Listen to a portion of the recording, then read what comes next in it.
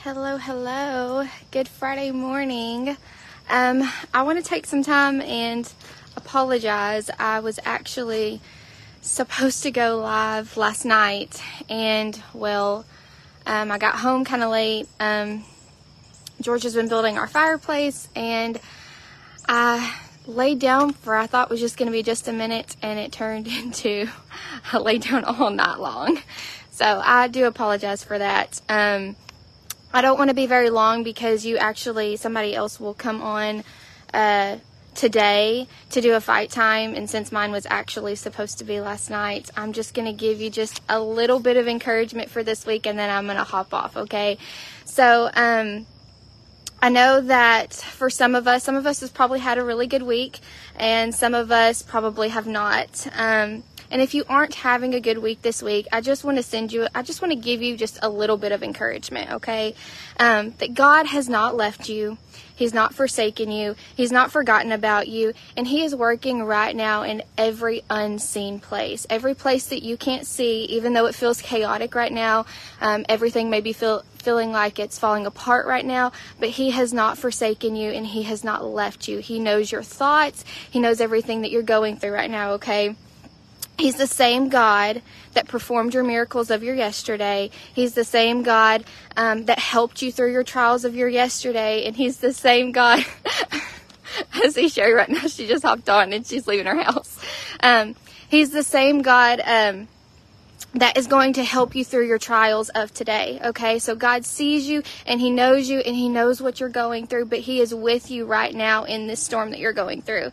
And then I wanted to give y'all just a little song that helps me sometimes when I feel like I'm struggling. It's called Though You Slay Me. It's by Shane and Shane. And it's actually based off a verse that's in the book of Job. The verse is Job 13:15, and it says, "Though you slay me, yet I will still trust in you."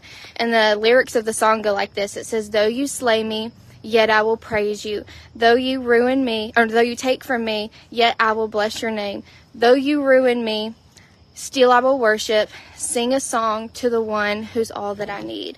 Okay, so all that does is that just reminds me is that my praise should never be circumstantial.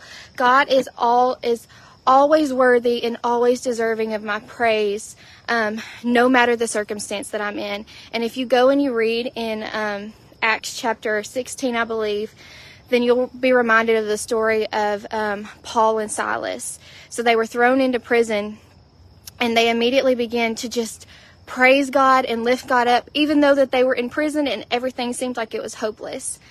And so as they began to praise God, the prison began to shake, and their chains fell off, and the doors of the prison flew wide open.